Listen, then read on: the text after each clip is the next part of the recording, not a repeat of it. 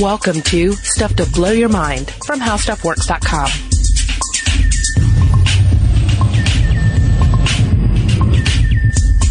Hey, welcome to Stuff to Blow Your Mind. My name is Robert Lamb. And I'm Julie Douglas. Julie, two questions. First of all, should humans love their technology? That's the first question. Second question, should technology love humans? Okay.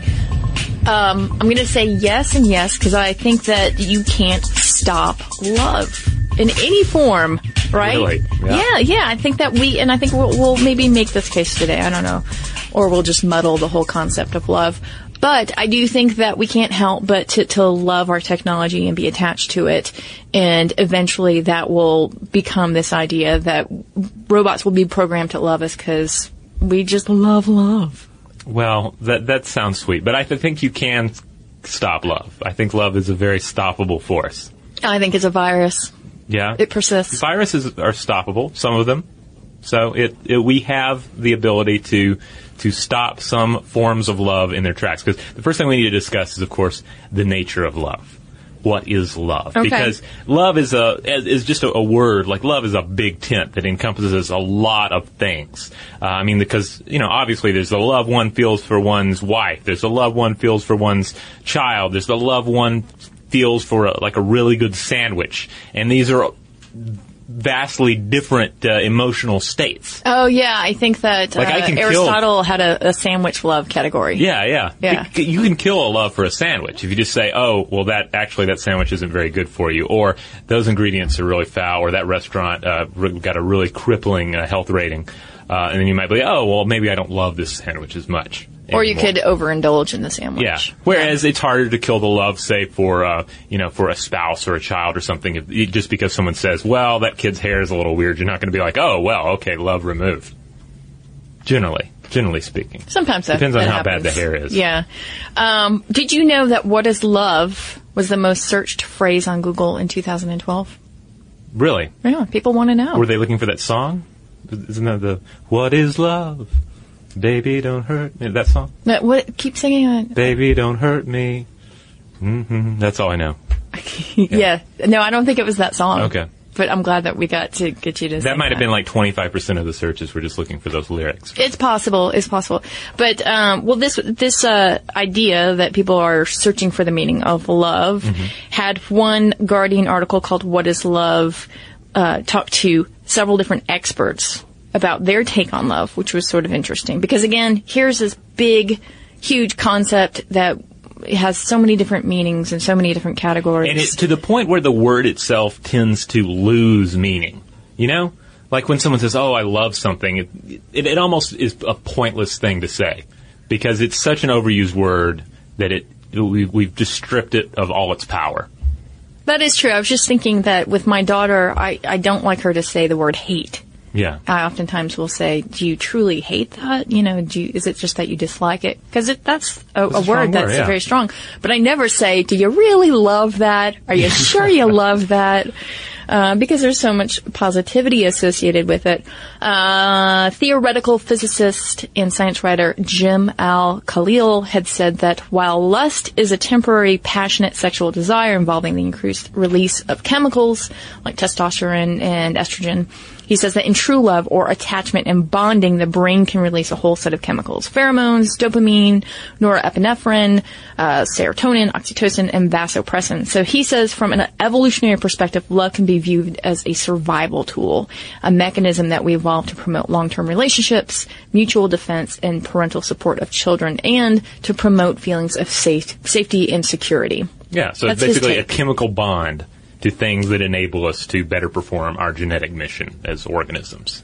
There are several different versions of love that are laid out in this particular article. For instance, there's philia, the deep, non-sexual intimacy between close friends or family members or soldiers in the trench. It's this bond of love that's not sexual, not romantic, but it's your bros kind of, Kind of bro love. Bra love, I guess. Okay. Yeah.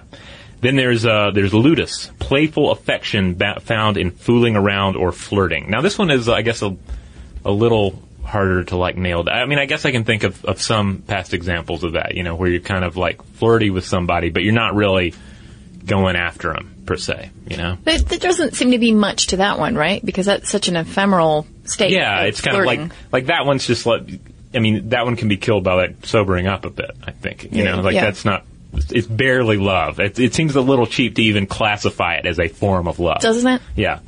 Then there's pragma, the mature love that develops over a long period of time between long-term couples. And this is really, when people talk about, that deep love that grows out of a relationship. Because a relationship may begin with lust or even this ludus thing we're talking about, or it may begin with philia. But over time, it develops into this strong bond, this bond where it's built over time and in a way that just can't be, pulled off a shelf. And it involves just a lot of goodwill towards another person. It's like wanting the best for someone, regardless of the cost. So you might not have a huge surge in dopamine or vasopressin, or even oxytocin, but it's there. It's still at the, from a chemical level, it's still sort of running behind the scenes. Then there's agape, the more generalized love that I remember hearing a lot about in church. It's kind of like this sort of universal love. Love everybody. Love your neighbor, right? Even if it doesn't seem practical. It's just kind of an idealized, good-natured, be cool with everyone, which, is a good way to look at the world if you can do it. Yeah, it's kind of the 70s love hug. Then there is self-love, or philatia, which is maybe not as selfish as it sounds. And to be clear, we're not talking about self-love in the sexual context either. No. This just means, you can break it down to the fact that if you're going to care about others, you need to be able to care about yourself. And then there's, of course, eros, sexual passion and desire. And this is, again, when people talk about love at first sight in terms of a male-female romantic relationship, this is often what they're actually talking about, I believe. They're talking about eros. They're talking about lust and physical attraction, sexual attraction, that may, again, eventually morph into some other form of love or just fall off entirely. Yeah, that's what I feel like. It should be asterisked. It's not really a form of love unless it becomes philia or pragma. Yeah. Or some other type of love. Yeah, it's more like a pre-love secretion or something. I don't know. Depends how you want to. Secretion? Yeah. Okay. Yeah. Because, again, we're talking a lot about hormones flowing, about your hormonal response to a potential mate, your hormonal response to an infant, a child, some sort of offspring. There's a lot of secreting going along. There is a lot of secreting, and you can't really secrete all of those for just one person, right? All those different types of love. Perhaps there's that one rare person in your life that can take on all those roles of love, but most likely your family, your friends, your community take on all those different aspects of it. Yeah. In this article, they also talked to a philosopher. Yes. They talked about love as a passionate commitment, which really kind of flows in with the pragma we were talking about. Yeah, it says that we have to, this is from Julian Baggini, the philosopher, who said that we need to nurture and develop it even though it usually arrives in our lives unbidden. Yeah. So you take this idea of what love could be, and then you begin to think about how we love objects or things. And I started to think about this idea of apophenia. Now, apophenia is this sort of unmotivated seeing of a connection and a specific feeling of abnormal meaningfulness that we ascribe to an object. And this was defined by German neurologist and psychologist Klaus Conrad.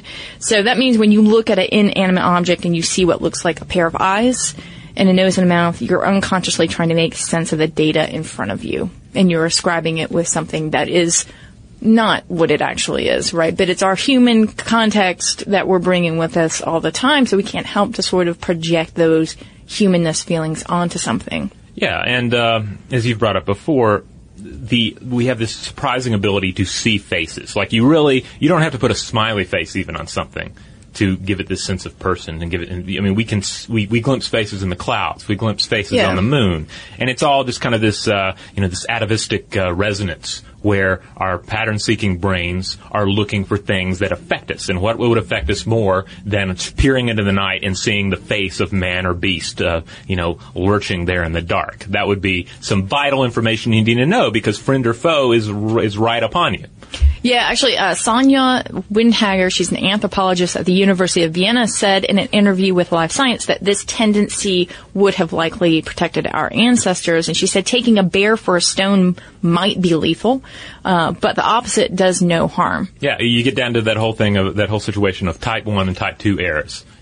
One error means that, oh, you got me, you're not actually a bear trying to eat me, and the other error is, oh, you're actually a bear and you just devoured me. So which one, obviously, does evolution end up selecting? Yeah, what's the error that you're going to have? And so then you have this apophenia, this, pattern recognition, seeing patterns everywhere, and you meld that together with anthropomorphism, and that's giving human characteristics to animals and inanimate objects.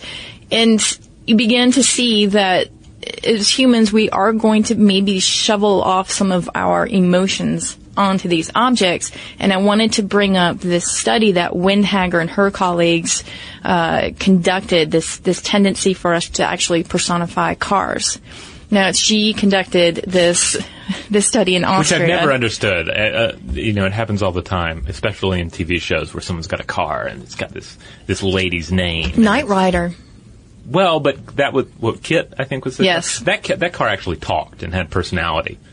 And they loved each other. But that's the fantasy of the relationship that some people want to have with their cars. I guess. It comes off kind of creepy, though, sometimes, because it's like a dude mean, talking Michael? about his car, and his fancy car has like a lady's name, and it's like there's an implied relationship there that's kind of weird. All right, so, people do have relationships with their cars. My daughter loves our car, and she kisses it. It's very odd. Does it have a name, though? Yeah. What? Lightning McQueen. From the movie Cars. Which probably has something to do with it, right? Actually, that whole movie is that animation is a great example of anthropomorphizing something. Oh, yeah, totally. All right, so Windhager's study in Austria, she reported in 2008 that people attribute human traits to vehicles based on factors such as the shape of the headlights and the size of the windshield. Yeah, because those are eyes, obviously. Right. Eyes, you've got the mouth there with the grill. Mm-hmm. She then took the study to rural Ethiopia where there would be less of a context, right. For some of the ways that we operate in terms of car commercials and all that sorts of stuff. And she found out that 89 Ethiopians who compared 49 renderings of cars along with 19 different human traits, including gender, also saw the cars in a very human way. And cars with slit-like, wide-set headlights were judged as male, adult, and dominant by both Austrians and Ethiopians, as were cars with smaller windshields, and wider faces and smaller eyes and foreheads. Again, the forehead's the equivalent to the car windshield, were considered to be more masculine features in human faces. So they found that the cars that were considered childlike were also considered more feminine, and this included closer set headlights and larger windshields. Huh. So interesting to see these two different cultures both ascribing human qualities to this. So, yeah, there's all sorts of weird emotional landscape here wrapped up. And dehumanization and anthropomorphism, those are that's the same movement in different directions. Yeah. I am either adding personhood to something that is not a person, or am I taking personhood away from something that is a person, or to some degree is a person. And then there's the whole personhood thing in the which we've covered in an episode. All right, let's take a break, and when we get back, we will talk about loving robots.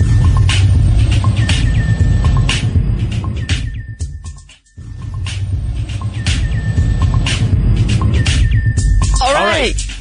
Hey, we're back. We're talking about anthropomorphism, personification. We're taking objects and we're making them worthy of concern, protection, punishment, reward. We can, as humans, we have this innate ability to personify anything: a pencil, a computer, a coffee table. We get mad at a computer that's misbehaving on us. We start shouting at it, calling it names. I stub my toe on a coffee table, and I treat the coffee table like it's an enemy, like I want to attack it for attacking me. It is. Many coffee tables are the enemy. Yeah. And if you look at that car study, then you can easily extrapolate that us humans connecting with robots would just be a logical conclusion, right? Yeah, exactly. But we're getting into this age where we are using robots. Already I have a robot vacuum cleaner in my house. and there are robot lawnmowers. We're looking at a future where robots will help care for our elderly. They're going to be in our hospitals. They're going to be on our streets. And we're going to be interacting with them all the time. So the same model applies. We don't need to become more like robots to interact with the robots that care for us and do all these tasks. We want the robots to at least meet us halfway. Well, and meeting us halfway, I'm glad you brought that up because it reminded me of an episode that we did called Living with Robots, in which we talked about the Lyric Project.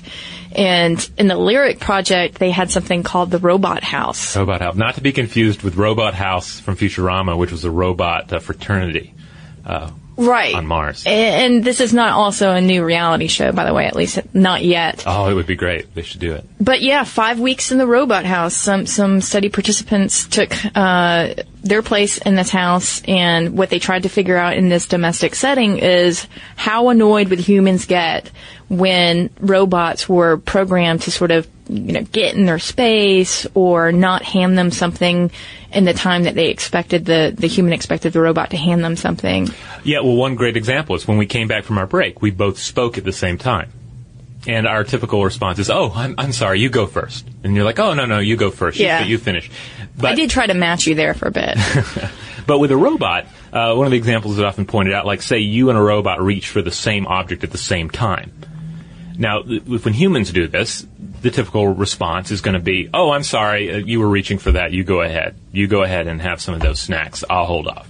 And then the other person will say, no, you do it. Now, is the robot going to have any kind of programming that allows for that kind of consideration, or is the robot simply going to grab the snacks? And then the human, not realizing, and certainly the human is anthropomorphizing, they're regarding this machine as some sort of a human entity to some degree. How are they going to react? They're going to think, oh, well, that stingy robot trying to get these snacks before I can have some. That's totally rude. So how do you have to start thinking of ways to program the robot to behave in a human capacity, and even these small little interactions, just to avoid sort of subliminal hostility blossoming up. Yeah, because what they found in this study is that people did start to think that the robots were doing things on purpose and really starting to get angry with them.